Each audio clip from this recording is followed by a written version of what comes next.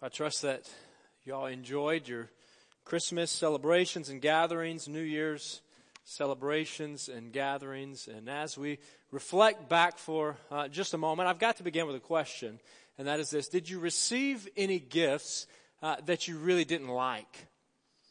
Did you receive anything that made you ask the question, what am I going to do with this? Does this person even know me at all? Ever been in those shoes? Well, thankfully, my 2-year-old son is still at the stage where Santa knows that he will enjoy some things that the rest of us may not consider all that impressive. And so I wish that I could have captured the grin that filled his round face as he reached into his stocking on Christmas morning and began to pull out things like toothpaste, Crest Kids. What else did he get? A small orange flashlight that is his very own. Chapstick.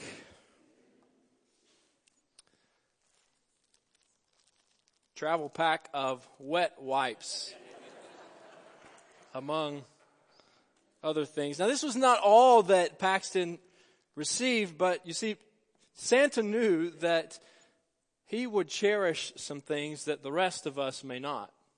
And the truth is this, that what we give someone often expresses and indicates how well we know them. In fact, it expresses oftentimes how well we know him or reflects how much we value her. We tend to give gifts with a specific person in mind. In church, the same thing ought to be true of what we give God.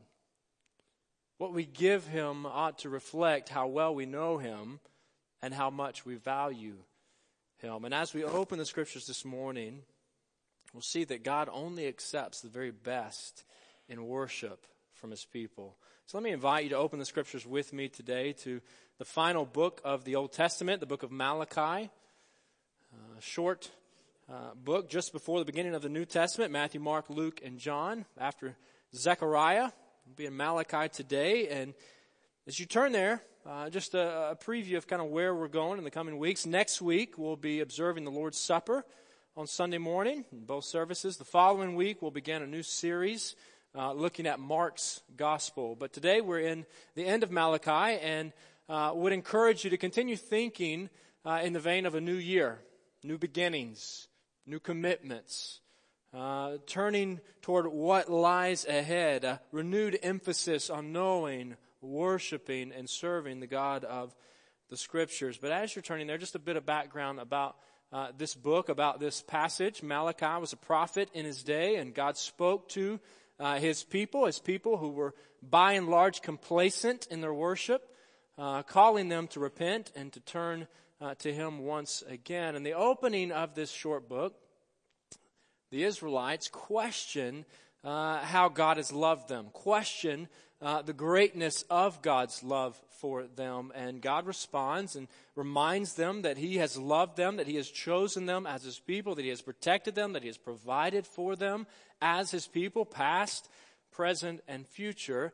And then the tone shifts rather quickly as God begins to question them. And rightly so, for they are not giving God what he deserves. Their lives are not reflecting that they are devoted to him, that he is the object of their worship and affection. So as we prepare to read from the scripture this morning, let me encourage you and invite you to examine your own heart, your own life, asking yourself, would others look at my life and know that I worship God? Would others look at my life and know that I am devoted to God? Does God look at my life and know that I love him? Am I giving God my very best? So with those questions asked and being considered, let's stand for the reading of God's word. Malachi chapter 1, I'll begin reading in verse 6. And there the scriptures read this way: A son honors his father, and a slave his master. If I am a father, where is the honor due me? If I am a master, where is the respect due me, says the Lord Almighty? It is you priests who show contempt for my name, but you ask, how have we shown contempt for your name? By offering defiled food on my altar. But you ask, how have we defiled you? By saying that the Lord's table is contemptible. When you offer blind animals for sacrifice, is that not wrong? When you sacrifice lame or diseased animals, is that not wrong? Try offering them to your governor. Would he be pleased with you? Would he accept you? Says the Lord Almighty. Let's pray. Father, we do ask that you would guide us, that you would direct us as we seek to rightly understand the truths of your word, principles of worship. Lord, help us to be faithful. Help us to examine our own hearts and lives. Give us wisdom by the power of your Spirit in applying these truths to our lives as your people today. And it's in Christ's name I pray. Amen. You may be seated. Well, God only accepts the very best in worship from his people. Following the typical fashion of his day and of other prophets in his day, Malachi begins by going straight to the point. And the point is this, that God's people are not giving him what he is due. God's people are not giving him their all. They are not worshiping him.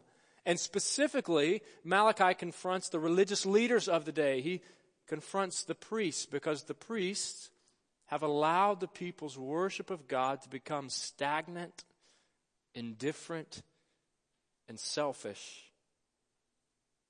Yet, as our Father and our Master, God deserves our best.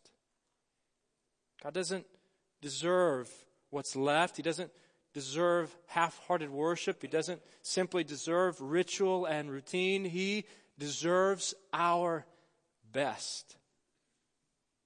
You know, Malachi was a good preacher in his day. He knew how to begin his message, drawing his audience in.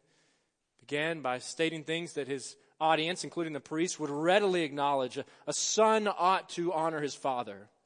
And a servant ought to honor his master. And no doubt they're listening, agreeing. Yes, absolutely. Those folks should. They're expecting a sermon, a message on human relationships. And then Malachi quickly turns a corner and he begins confronting their spiritual relationship to God. For God is their Father, their Heavenly Father, and He is their Master. He's the Lord, the ruler over all, and indeed He is these things to us as well. But Malachi's approach is similar to that of Nathan the prophet when he confronts David. Remember the story of David? And David has sinned, he's committed adultery, and then spiraling deeper into sin, he commits murder in an attempt to cover up his sin. Sometime later, Nathan confronts David as recorded in 2 Samuel chapter 12, and Nathan begins to tell a story of a certain rich man who took advantage of a poor man. And as David is hearing this story, the scriptures say that he burned with anger.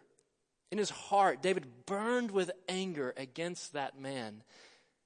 And then Nathan drops a bombshell saying, oh, by the way, you are that man. Ouch.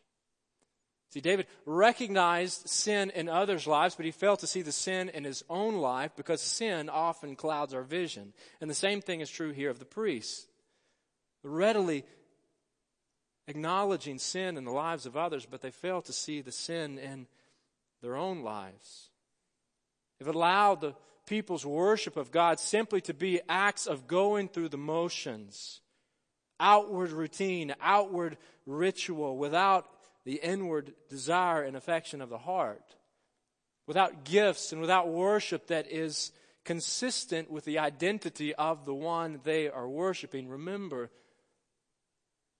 the gifts we give someone, including to God, reflect the value we place on the one receiving the gift. The people were bringing what was left, bringing the crippled, they were bringing the diseased, they were bringing what couldn't be used for anything else, what couldn't be sold for personal profit. That's what they were bringing to God. But the Lord had been clear through the law what his standard was. Leviticus chapter 22, verses 20 and following. We read instructions regarding the sacrificial system in the Old Testament. The Lord said, "Do not bring anything with a defect, because it will not be accepted on your behalf. When anyone brings from the herd or flock a fellowship offering to the Lord to fulfill a special vow, or as a free will offering, it must be without defect or blemish to be acceptable."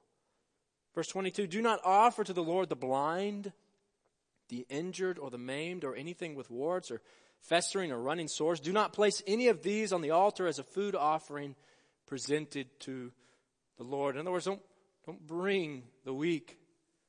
Bring your very best as an offering to the Lord. And Malachi confronts the priests who are leading in worship in his day, accusing them of showing contempt for the name of God.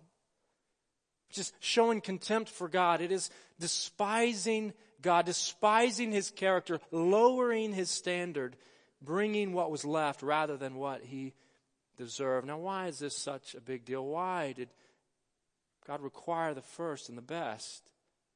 God didn't require a lot of the herds and the flocks of the people in this day in the Old Testament.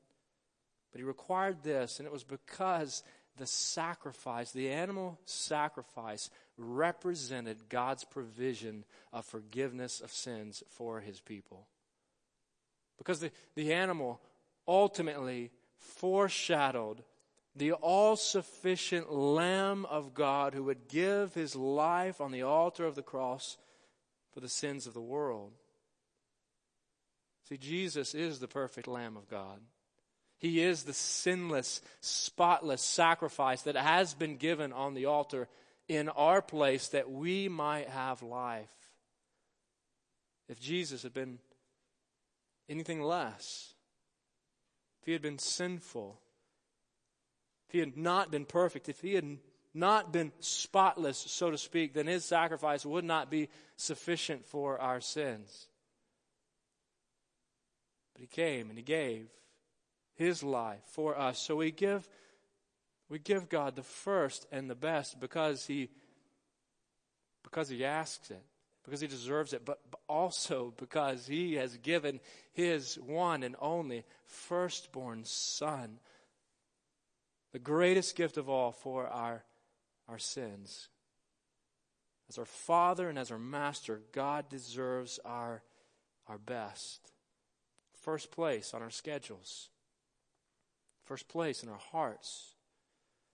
First place in our minds. First place in our bank accounts. And even first place in our corporate gatherings as we come together as a church. And church, I want you to know this morning that we are privileged to have a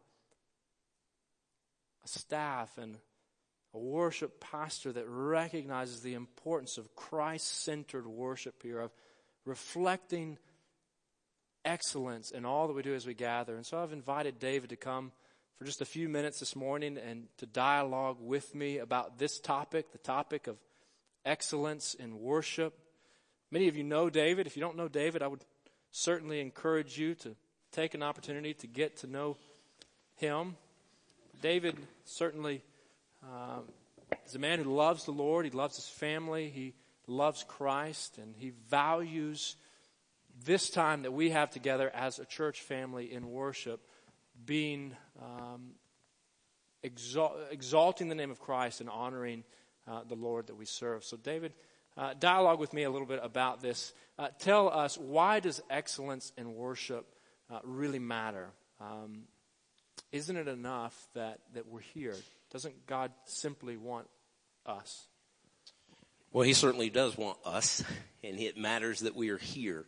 I think the best place to start is God's command through Jesus, first through Moses in Deuteronomy, and then Jesus echoes that when is challenged by the religious leaders of the day, asking about what's the greatest commandment. And Jesus said, love the Lord your God with all your heart, with all your soul, and with all your mind.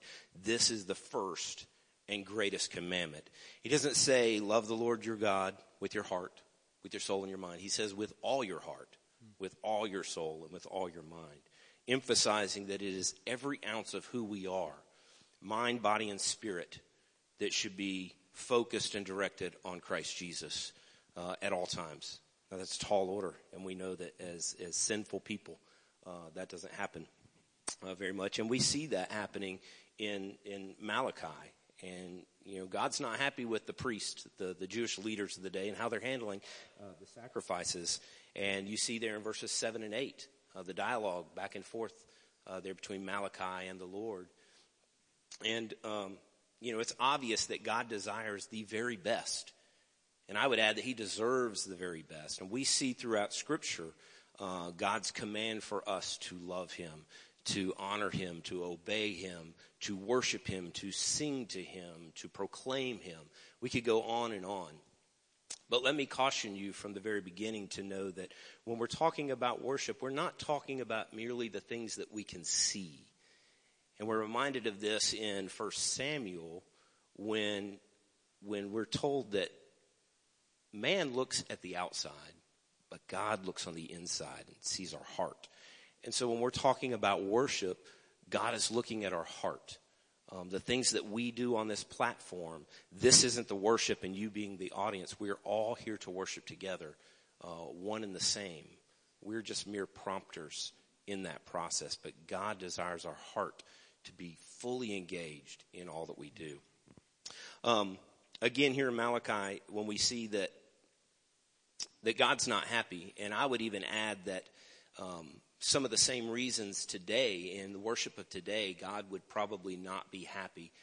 There's a pastor in the Chicago area, John Piper, who's excellent, and I would encourage you to seek out some of his teaching of Christ. But he calls this careless worship, specifically speaking of the Malachi scripture that we're looking at. And he says this about it. So the origin of careless worship is a failure to see and feel the greatness of God. Hear that again. So the origin of careless worship is a failure to see and feel the greatness of God. But how does this cause careless worship? Malachi's answer: it makes a person bored with God and excited about the world. So again, reemphasizing your point to us, and I feel that is what God is trying to teach us, is that what we bring to worship each and every time we gather truly reflects our perspective of who God is. So how we've gathered here this morning as a body, how you've gathered as an individual, how I've gathered as an individual and approached everything that we've done so far reflects mine and your perspective of who God is and how he impacts your life. Yeah, well said. Thank you. Give us a picture of sort of the week to week when it comes to corporate worship and Sunday, something that we all anticipate and should anticipate and look forward to as we come together with other brothers and sisters in Christ. But when it comes to a weekly, order of worship that's going to guide what we do here, song selection, flow of the service, how does this principle of excellence in worship impact those things? Well, unfortunately, unlike many other things in the Scripture, we don't have a set order of worship given to us from God's Word. He doesn't tell us you need to do this first, this second, this third, sing this song, pray this prayer. He doesn't tell us that. He gives us many guidelines throughout Scripture. But what many scholars, and I tend to agree, not that I'm a scholar by any stretch, but I tend to agree that in Isaiah, the passage that I read earlier in our time together this morning, gives us the best understanding of what should take place in a time of worship. This could be applied to personal worship, but certainly applied also to corporate worship. I'm not going to read that entire passage again, but would encourage you as I kind of go through some of these elements to kind of follow along in Isaiah chapter 6, the first 9 verses. What we see in verses 1 through 4 is three things. We see there's a recognition, there's an acknowledgement, and there's praise of God. And that should happen every time we gather. That sets us apart from who God is. It says, you are God, we are your people, here to seek after you and to follow you. And so every time we gather in an excellent fashion, we should recognize, acknowledge, and praise God for who he is. And then in verse 5, we see that there's confession of sin. Now that happens in many different forms. Sometimes it happens through a song.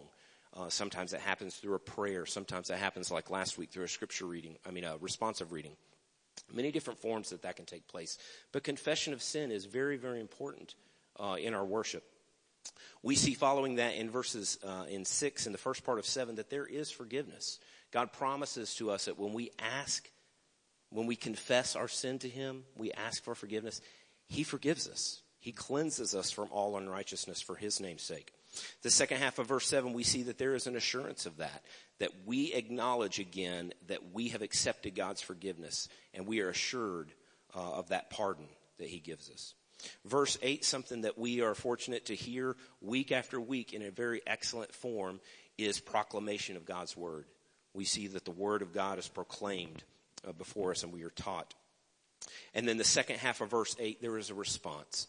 And every time we gather together, whether it's corporately like this, whether it's in a smaller gathering, whether it's at home, God calls us to respond to his word. It is living and breathing. And we are called to respond to it every time we encounter him. And then finally, we see in the first part of verse 9, there's a benediction. And a benediction is not simply a prayer of dismissal, a prayer for us to go, but it is a prayer of blessing from God over his people to go. Go ye therefore into all the world and make disciples. To go and apply what we have just been taught there. So we certainly do that on a week-by-week basis. You and I get together and pray. We look at Scripture together. And then, kind of the bits and pieces, the prayers, the songs, those are kind of the last bits and pieces after we get a larger framework of where we sense God is leading us in that. Good. Third and final question. Most folks gathered here don't see themselves putting together an order of worship for a large group setting like this for the church. But you mentioned the home.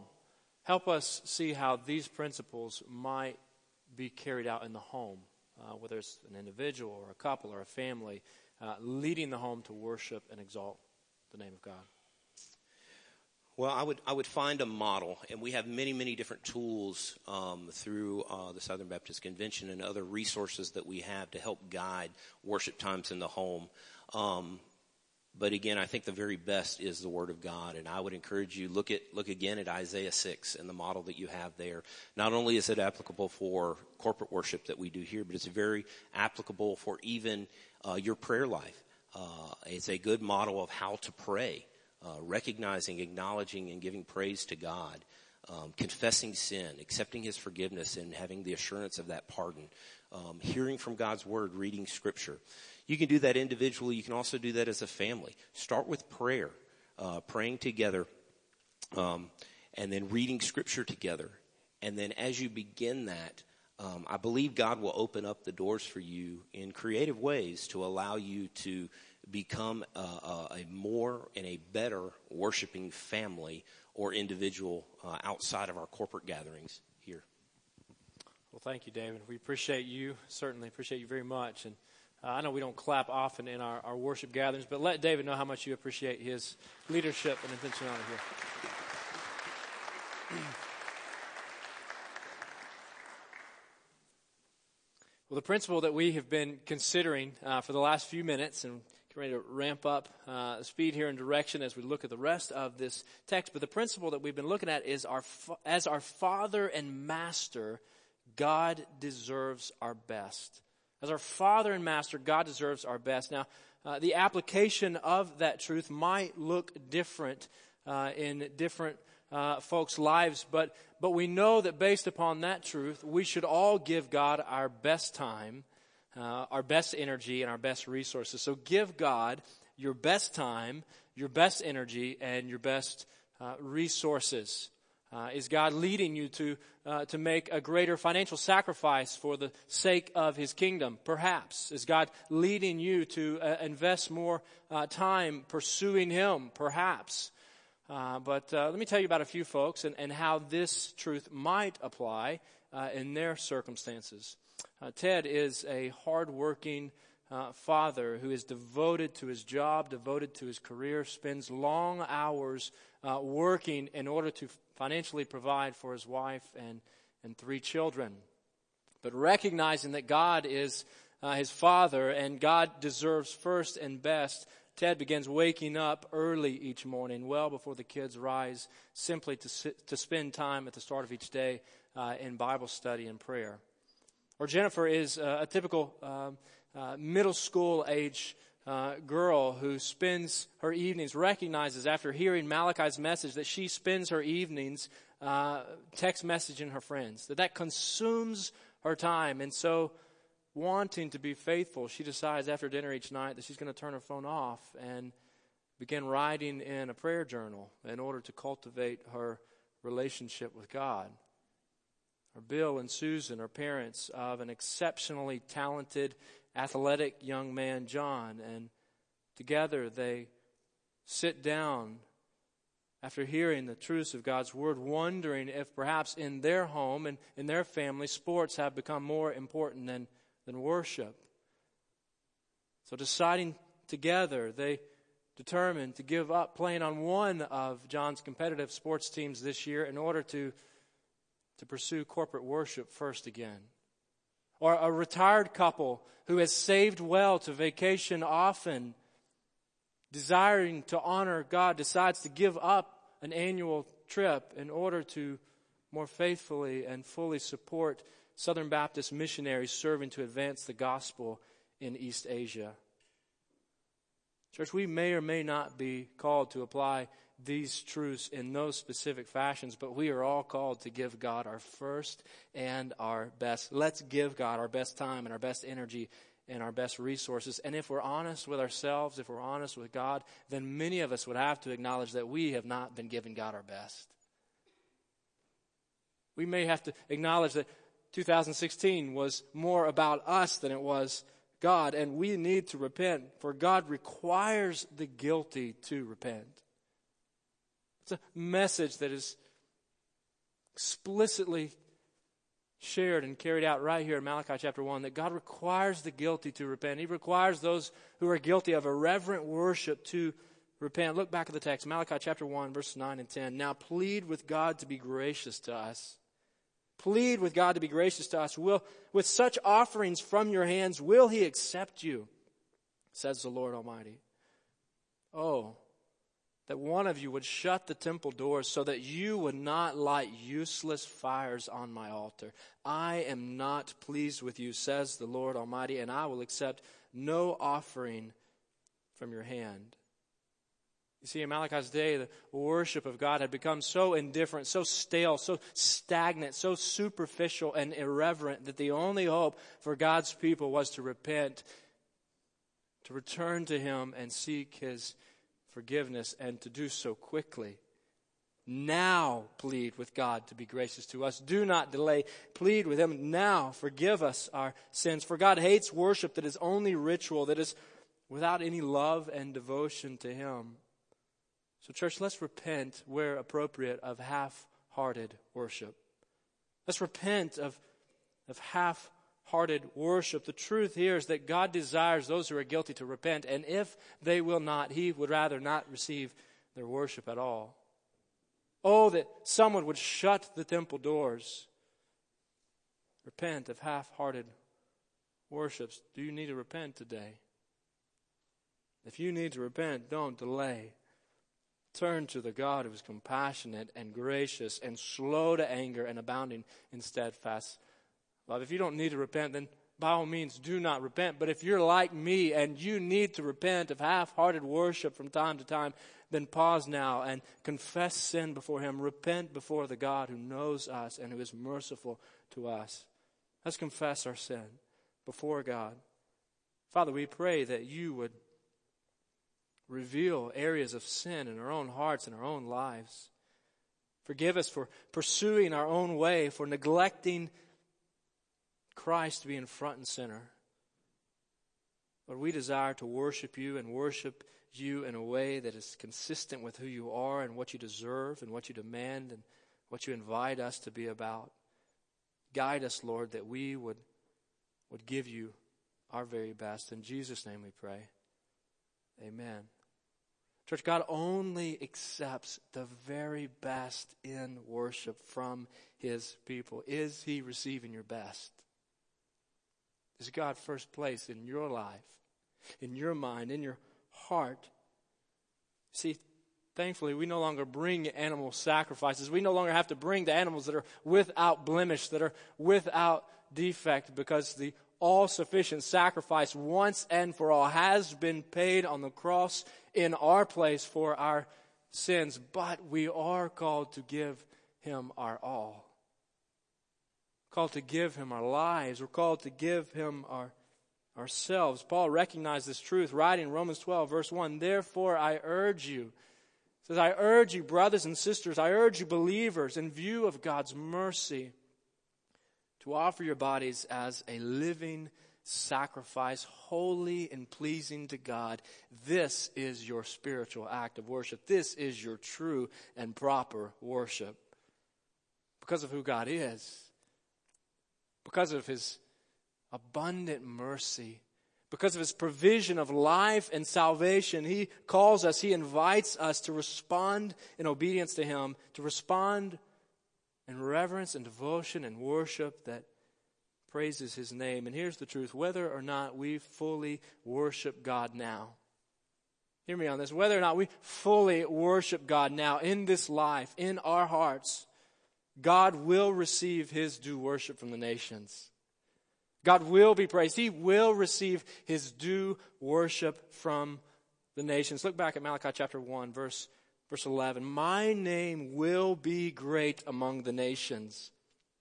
From where the sun rises to where it sets, in every place incense and pure offerings will be brought to me, because my name will be great among the nations, says the Lord Almighty." Verse 14, last sentence of verse 14. "For I am a great king, says the Lord Almighty, and my name is to be feared among the nations." You know, the God that we serve, the one and only God, the God of the Scriptures, is a God who is not bound to a particular geographic area or a particular ethnic group. He is the God of the nations, and He will be praised by people from all across this earth, from sunrise to sunset, from the east to the west, from morning till night. God will be praised. And Malachi here, foreshadowing the expansion of the message of salvation being carried to the nations of the earth, just as Jesus instructed His disciples, "Go and make disciples of all nations," just as John saw in that heavenly vision recorded in Revelation chapter 7. After this I looked, and there before me was a great multitude that no one could count, from where? From every nation, tribe, people, and language, standing before the throne and before the Lamb. They were wearing white robes and were holding palm branches in their hands, and they cried out in a loud voice, "Salvation belongs to our God who sits on the throne and to the Lamb." God will receive His due worship from the nations. So let's join the nations in serving and singing. Let's join the nations now and forevermore in serving God and singing His greatness. God only accepts the very best in worship from His people. Is He receiving your best? Will you be a part of serving God for all of eternity? Will you be a part of singing His praises? Do you know this God? The one who certainly asked the very best of us, but the same one who has given His best for us, who has given the life of His one and only Son, the provision of forgiveness and salvation and restoration to restore life, new life. Do you know this one? Is that the God that you are worshiping? Are you worshiping Him? If not, turn to Him today. Friends, trust in Him today. Repent of sin and turn to the perfect, spotless, sinless Lamb of God who has provided for your salvation. Give Him your life. Give Him your worship. Worship Him today. Let's worship Him now, for He is worthy of our praise. As David comes, let's stand, preparing to respond to the truths of God's Word, preparing to practice worship through song once again, through an attitude of our hearts. Let's turn to Him. Let's sing His praises. No, as always, I'm available down front here. Would love to pray with you or speak with you about any spiritual decision. Certainly would be glad to do that after the service. Be in the foyer next to the welcome desk as well. But let's pray And let's praise the Lord. Let's offer ourselves to Him. Let's express that we are His, that we desire to know Him and to serve Him and to live for His glory. Father, we do thank You that You are a God who knows us, who loves us despite our sin. A God who invites us to follow after You, to serve You, to worship You. Lord, hear our worship now through prayer, through confession, through song, through an attitude of our hearts. Be glorified in us, and it's in Jesus' name we pray. Amen.